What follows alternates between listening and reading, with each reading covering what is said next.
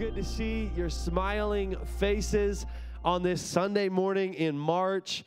Man, I don't know why you guys, I'm ready for spring. I'm at the point. You guys know I love winter, but March hits and I'm like, melt.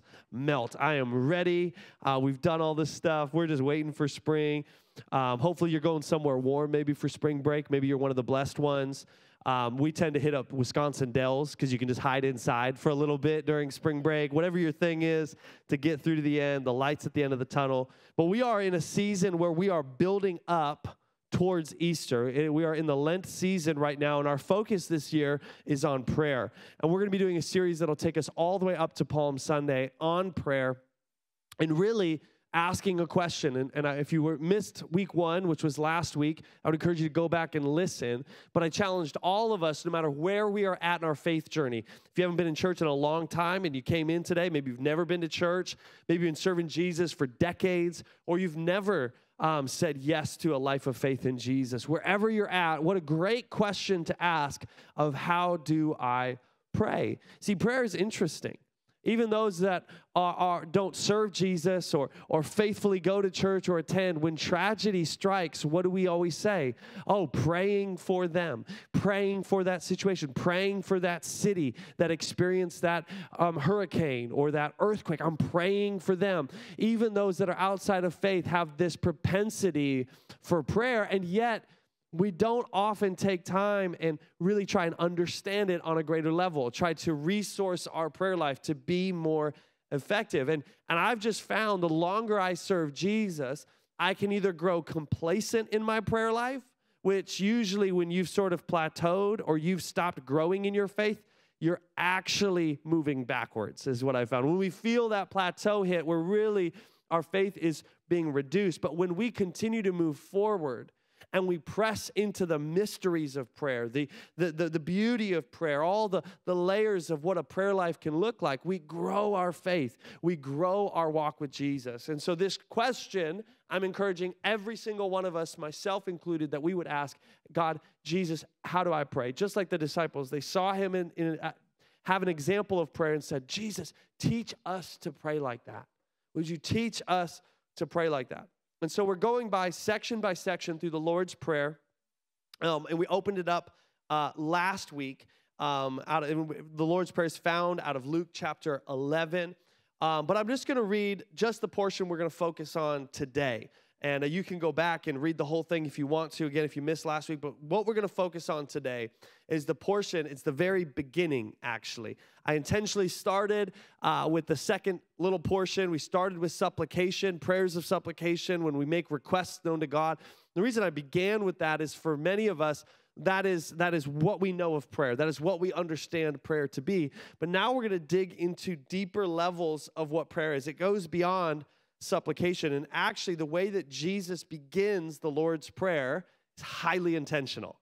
It's highly intentional. So he says this first. First, he begins by saying, Our Father in heaven. And we understand just on a really practical level, who are you praying to? Say his name.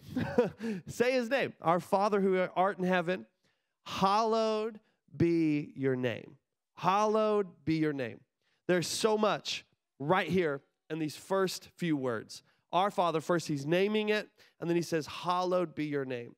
And today our emphasis is on this portion of hallowed. Hallowed be your name. And this word, we only really know it in context of the Lord's Prayer.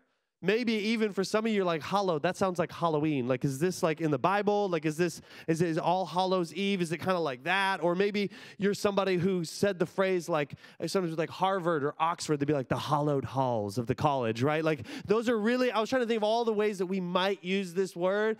That's all I got. I had 2 examples. It's the prayer. It's like about college hallways that we feel are like sacred. And we hear it, words similar during Halloween, but really, hallowed is a word that we need to understand, that we need to grasp today as we move into the type of prayer we're going to challenge ourselves on this week. And if you do a quick word study of both the Greek that it was written in Luke, but also the Hebrew equivalent of this word, you're going to find a pretty easy to understand definition. This is not a scary word. It's not a massive word. It's not even a complicated word.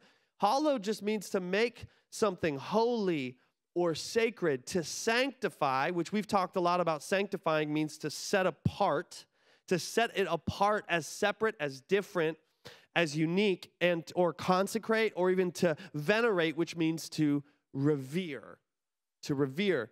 So this, if we, hallowed be the name of God, hallowed be his name. Essentially what we're declaring is, God, your name is higher than every other name. Your name is set apart from every other name. We're not praying to any other gods but the one true God. We are praying to Yahweh. We are sanctifying. We are consecrating. We are revering it as separate and as powerful and as amazing in our life. You know, it's interesting. We all care about our names. Many of us actually care deeply, right? Some of you have like maybe a legacy or a history of your last name, and it carries a lot of meaning. And you're like, I don't want to put a mark on our last name. I want to honor our name. Or you're trying to build a name for yourself that has a good reputation. Many of us desire that if our name is known, it's just associated with like, oh man, you know, maybe they're a really hard worker, they're a good person, or they're just so loving. We want our name to be set apart. We have this desire, and God is no different. He is asking, hey, my name needs to be set apart from every other name. My name needs to have a good reputation. My name needs to be revered. So when you pray, start with, hallowed be your name. Let it be set apart. Let it be different. And so Jesus starts this answer, his answer of the question, how do I pray, with this distinct opening line. He is honoring, he is setting apart, and he's revering the holiness of his Father. And he's saying, hallowed be your name. It's separate, it's above, it's not below. And I revere and I adore that name. And what this is this first section is a clear-cut example of a prayer of adoration. And if you're taking notes, which during this series, this is a bit of a teaching series, I would encourage you to take notes. Write these things down. Last week through supplication, we actually gave some filters that we can run our prayers of supplication. We can almost, it's like a test. We can test our prayers of supplication for alignment with God's word. And very similarly today, we're going to talk about what does it mean to pray a prayer of adoration? What are the ways that this looks like? And to begin even, I love that Jesus began his prayer with this adoration of God, this adoration of his name, this setting apart of his name. And when I just started to do a deep dive study on different examples of adoration, both in biblical stories of characters acting on adoration, those who prayed adoration, singing songs of adoration. One of the most common forms of prayers you will find of adoration are actually expressed through song. We just did that. I exalt thee. That's a prayer of adoration. We just sang it, and there's power in that. So worship, so much of why worship has power, worship has the most power, I believe, in our lives when we are actually singing songs and they are actual prayers of adoration. So one of the best places to study this type of prayer is Psalms. There are so many examples. I could have gone on and on and on and on and on and on and on about just examples just from Psalms of adoration for God, where it's not the focus, the emphasis is not on all the things that we want God to do for us, but the emphasis is just on who God is, who he is, the person, and how amazing he is. And one example that I love is actually ends the entire book of Psalms. The final chapter is Psalms 150 verses 1 through 6. It's only a 6-verse Psalms. I'm just going to read the whole thing, and then we're going to really dissect this today. We're going to dive deep into Psalms 150. And King David is believed to be the author of this one, and he said this, praise the Lord, praise God in his sanctuary, praise him in his mighty heaven, praise him for his mighty works, praise his unequaled greatness. Praise him with a blast of the ram's horn. Praise him with the lyre and with the harp. Praise him with the tambourine and with dancing. Praise him with strings and with flutes. Praise him with a clash of cymbals. Praise him with loud clanging cymbals. Let everything that breathes sing praises to the Lord. And then he ends it with a bang and he says it again. Praise the Lord. Praise the Lord. Now, just as I read that, did that feel quiet to you? Like, did that feel super passive and quiet and calm, and I'm just in the corner and I'm meek? Or did it sound exciting? Did it kind of sound like a party? Did it kind of sound like praise and worship? And he is so good. He is worthy to be praised. He is worthy to be praised. And I love that even he's showcasing all the different instruments. Hey, let's use the instruments as we praise and sing songs of adoration to our God. And he is worthy to be praised. And anywhere in Psalms 150, at any point, did you see David ask him for anything? Anything? One request? No, it's just, God, I'm praising who you are. I'm praising who you are. And I love that he bookends this Psalms 150, the last one. His opening and his closing are both praise the Lord. Praise the Lord. Praise the Lord. And really, what a theme. If you study Psalms all the way through, it's a lot. There's a lot of them. But if you start to study it, you're going to start to see a theme start to come out. And that theme is praise the Lord. Praise the Lord. Praise God. Praise God for who he is. Praise God. And here it's bookended in such a beautiful way. And it's interesting that David was considered and was called a man after God's own heart. And this is one of those things that if you take time and study the person of David, it's almost interesting because you're like, man, he really messes up a lot. He makes a lot of mistakes. He makes a lot of mistakes. He's constantly falling into sin. He's falling prey to. How could he be a man after God's own heart? But when you read his Psalms, when you read that which he penned, and don't just read his story, you start to see adoration at the forefront of everything that he does. Like he leads out with adoration.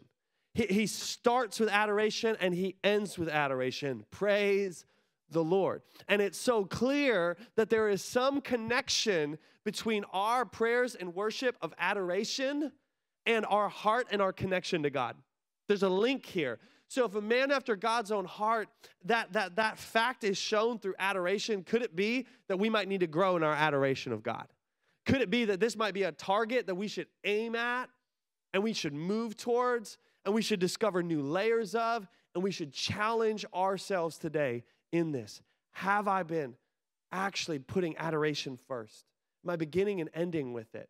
Is this the start and the finish? Is this the thing when I have no other words to say or nothing else to express? Is this something that I go back to? Do I continue to do this?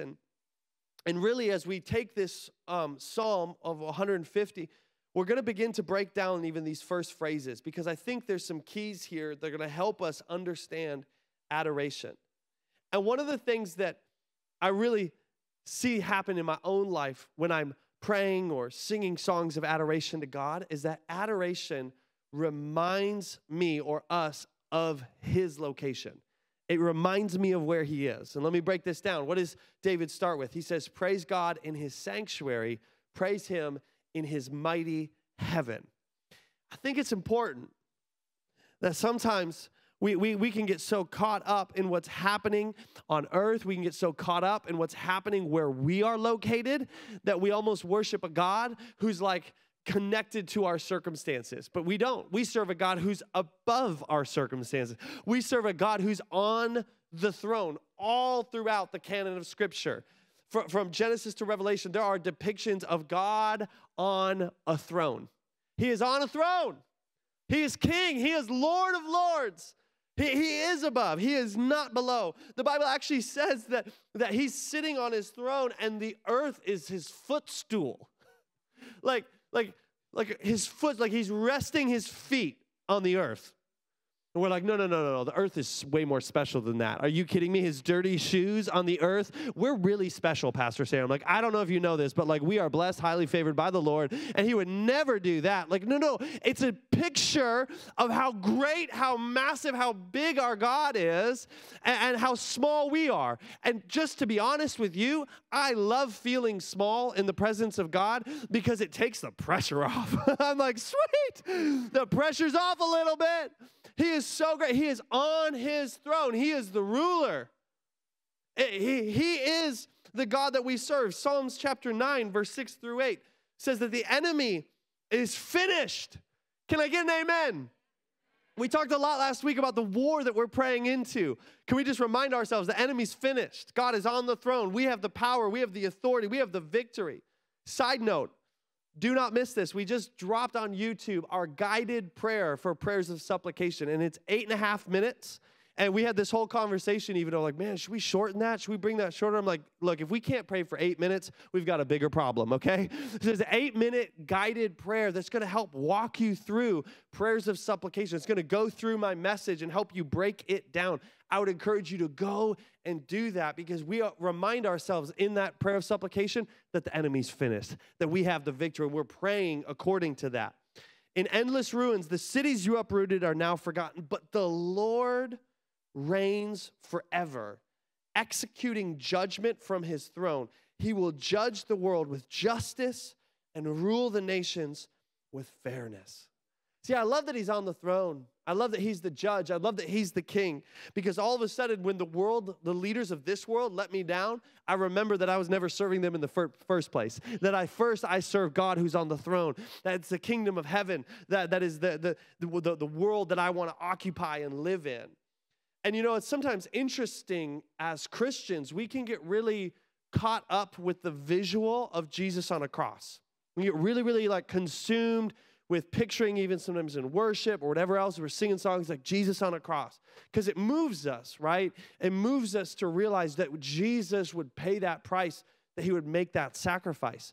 But a deeper study of the word, it would be an odd thing to sort of glorify the cross when God is on the throne and Jesus is seated at the right hand of the Father. Like, it's almost an odd thing to glorify the wooden man-made Roman cross when he's on a throne. Like, he's not still in the tomb. He's not still on the cross. He is seated at the right hand of the Father. And so when we worship, are we worshiping like we're entering a throne room? Do we come into the sanctuary, right? This is a sanctuary moment. Do we come in, do we worship like we're entering the throne room of the King of Kings, the Lord of Lords? But adoration for Americans is tricky because we hold very little in reverence, honor, or even high regard. We are a highly skeptical people now. I was talking with somebody this week, and we were discussing how the moment somebody says fact, I'm like, I don't trust it. Like, we don't even trust facts anymore. We're like, I don't trust your facts. Where'd you get your data from? Like, you know, we hear facts all the time that are proven wrong or disproven. There's so much mistrust. There's so little reverence. There's so little awe. And I'm not even saying we should have that for our nation, but in a world like this, for so many generations and thousands of years, people on earth understood what it meant to have reverence and awe for a king because they had an earthly king. We don't have one. Good thing we're like super obsessed with the British monarchy because it'll help my illustration a little bit. You're like, no, I know about Harry and Meghan Markle. Like, totally, I understand. Like, I watched the document, I read the book, I just read it, you know? Like, we are obsessed with the British monarchy, so we understand. We've watched, maybe you've watched Downton Abbey for the 3rd time, amen? And you've seen what that kind of that reverence and that awe can be for certain spaces. But in America, we don't have a lot of examples. We don't have a lot of earthly examples for how we should act when we come into the presence of God and worship him in adoration. We don't have a lot, but there should be this reverence and this awe, this bowing down, this understanding. I'm unworthy, and yet you invited me in? You invited me into the throne room? I'm just a peasant. I am nobody. And you invited me into the throne room, and wait, you've prepared a table for me? You prepared a place for me? Like, I'm welcome here? I don't want my proximity to God to ever diminish the awe, the reverence, the wonder, and the sanctity of who he is. And I think there's something so powerful when we get back to that place of awe, back to that place of wonder, back to that place of adoration. We need to bring a greater sense of adoration. We need to bring in, right, and even there is something to be said about, even on a Sunday, we've talked about how we've set this room apart. This room has been sanctified. We've set it apart to encounter God. So can we walk in here like we're walking into the sanctuary? We're walking into the Holy of Holies. We're walking into the throne room of God. And what we know biblically, we get to do that anytime we pray and worship. But sometimes we just need that physical reminder. Can I just challenge us, church, that as we walk through those doors, can we just think adoration? Do I have a heart of adoration? Am I ready? Did I prepare my heart and my mind to worship him and bring glory to him?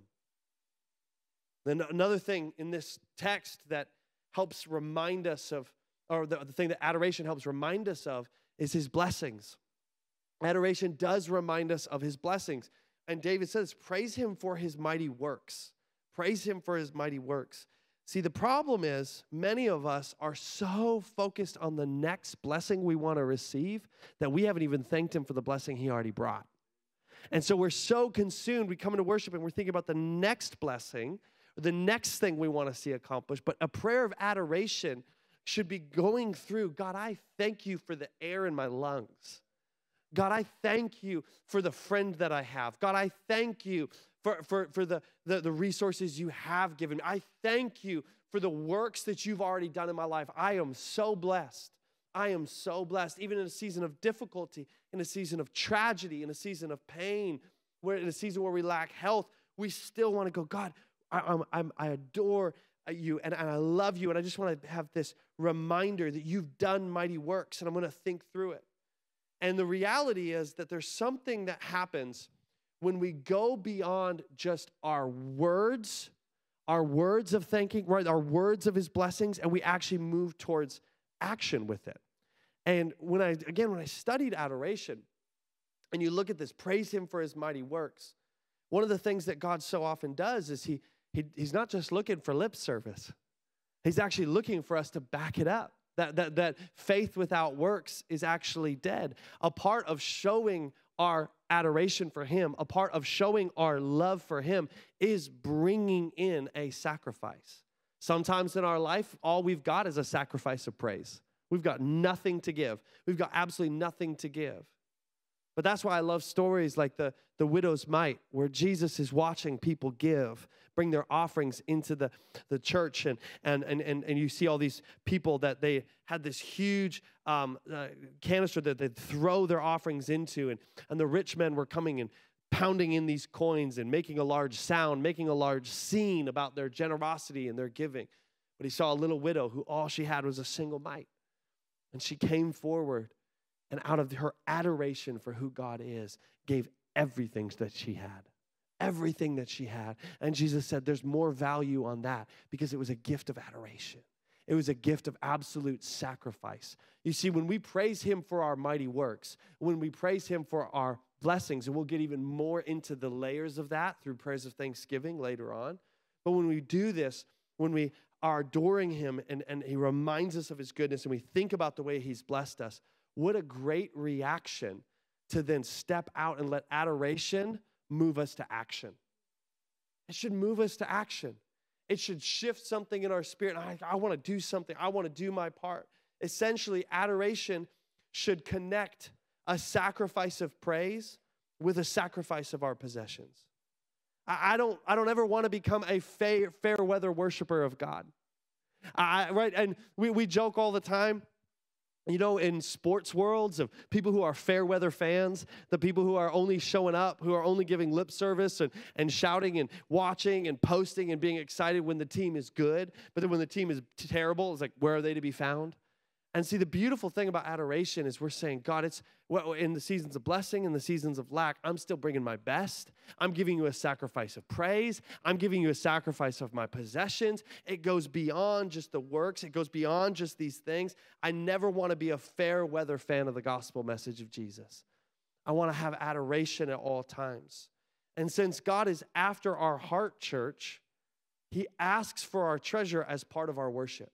He asks, right, we say this all the time when we bring an offering and we give to the church. This is an act of worship. It's actually an act of adoration. And it's saying, God, because of how good you are, I want to sow back in just even this little amount, this little part of what I have, because he makes it so clear where our treasure is, our heart will follow. And so it's a connection. He's yearning for our heart. He's yearning for our love. He wants to connect with us. So let's allow that sacrifice of praise to move us into a sacrifice of our possessions.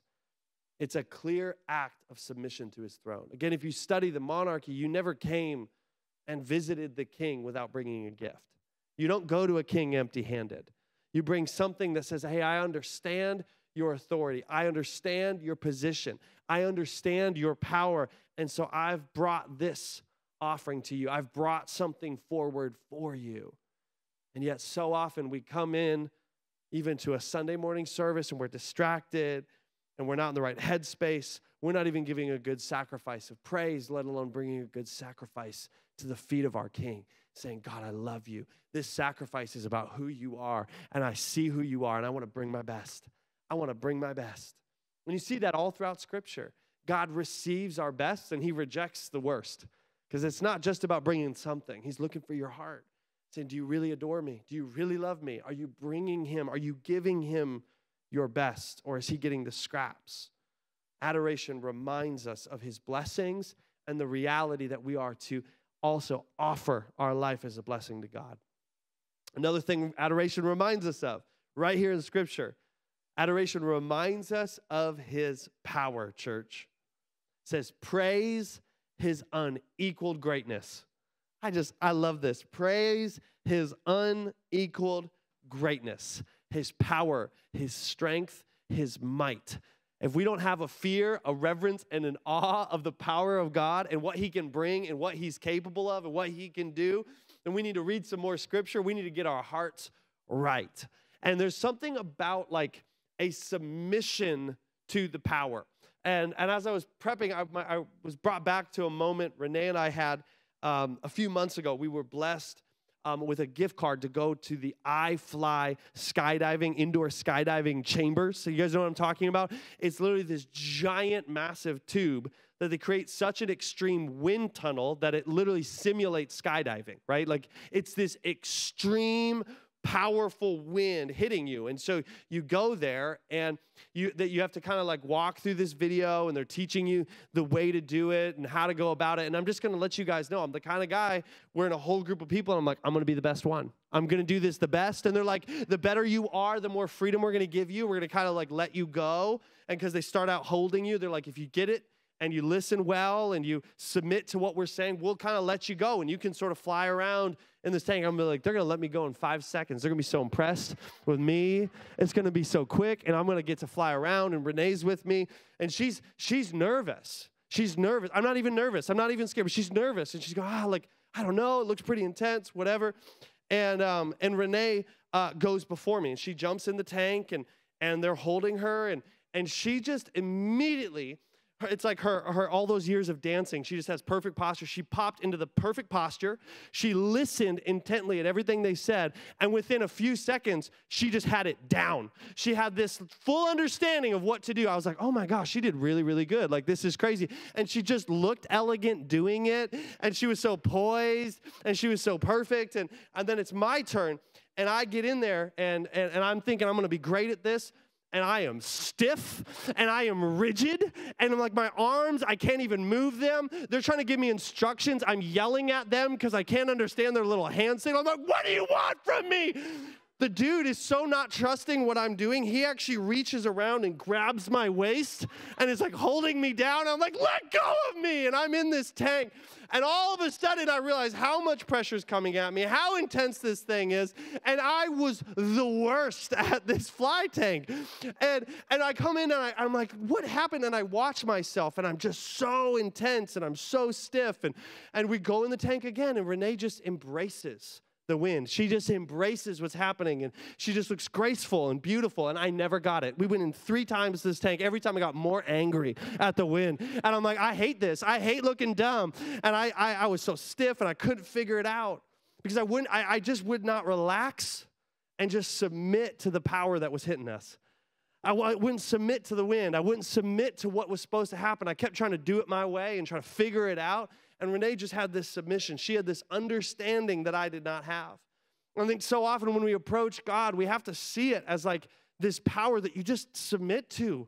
And so many of us, we're like sitting in this tank just struggling, trying to figure it out when we should relax and just remind ourselves, of his greatness. We should remind ourselves he's above, he's not below.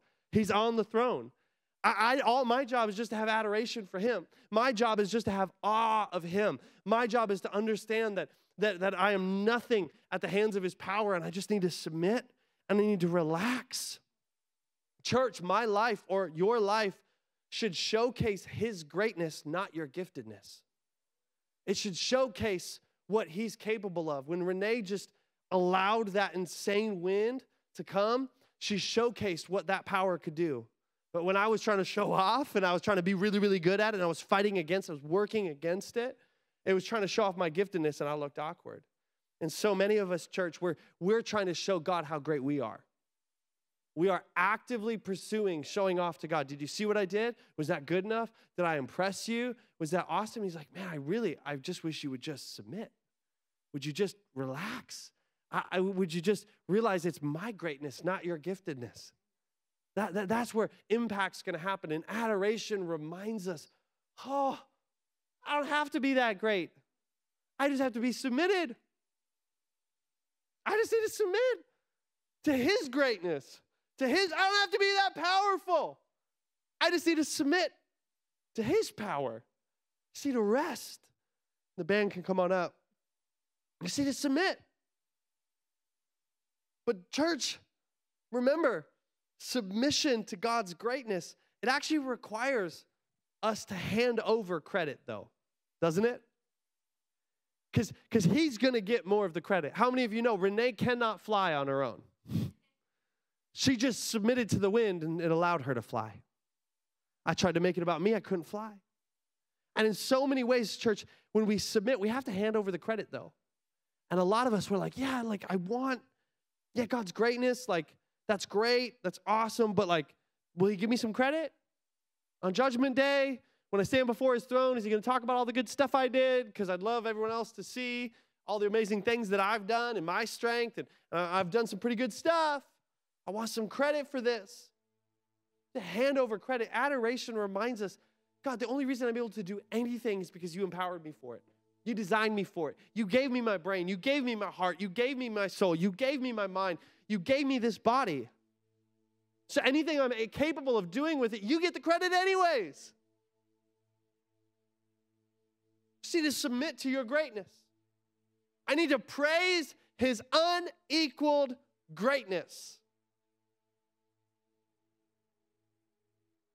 See, church, when we pray a prayer of adoration to God, we align ourselves under him. It reminds us of his location. Where is he? He's on the throne. And I'm just entering the throne room. And I'm in submission to him. I'm laying down at his feet. I'm under him. It helps me to adjust my actions to glorify him. When I adore him and I worship him and I remind myself of his blessings, it helps me to realign those actions. And the adoration reminds me to actively submit to his plans, his greatness, his power. And so, church, as we're studying these different ways of prayer, what better way to begin any prayer than with a moment of adoration? Before you go into something else, why not start with God?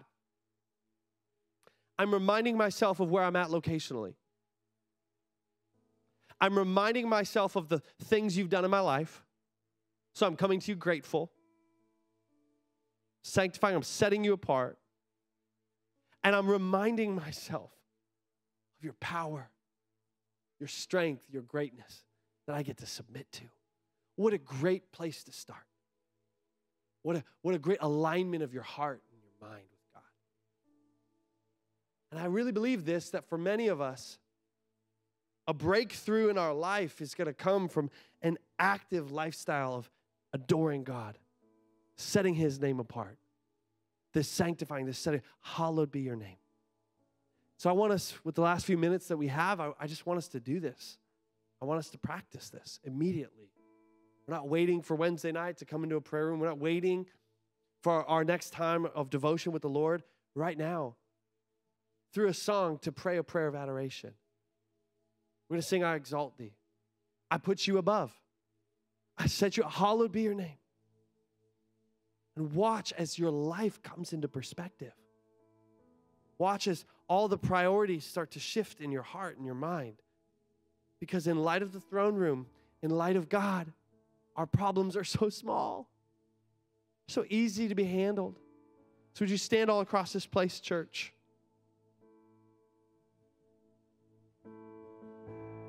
I'm going to pray for us. And then I want you to worship him.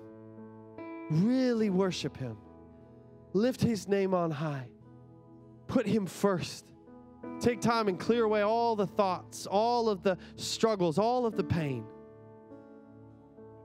So God, right now we enter your throne room with a sacrifice of praise. We want to exalt you over everything else in our life. You are worthy of our praise. God, any sort of idol that may have been built up in our life, God, would you help us to tear it down right now? Would you help us to put you first? Would you remind us of our posture and our position as we come to you? Would you rekindle the awe and the wonder, the mystery of who you are? God, you are so good. And we love you deeply. We exalt you in this place. We worship you right now. In Jesus' name.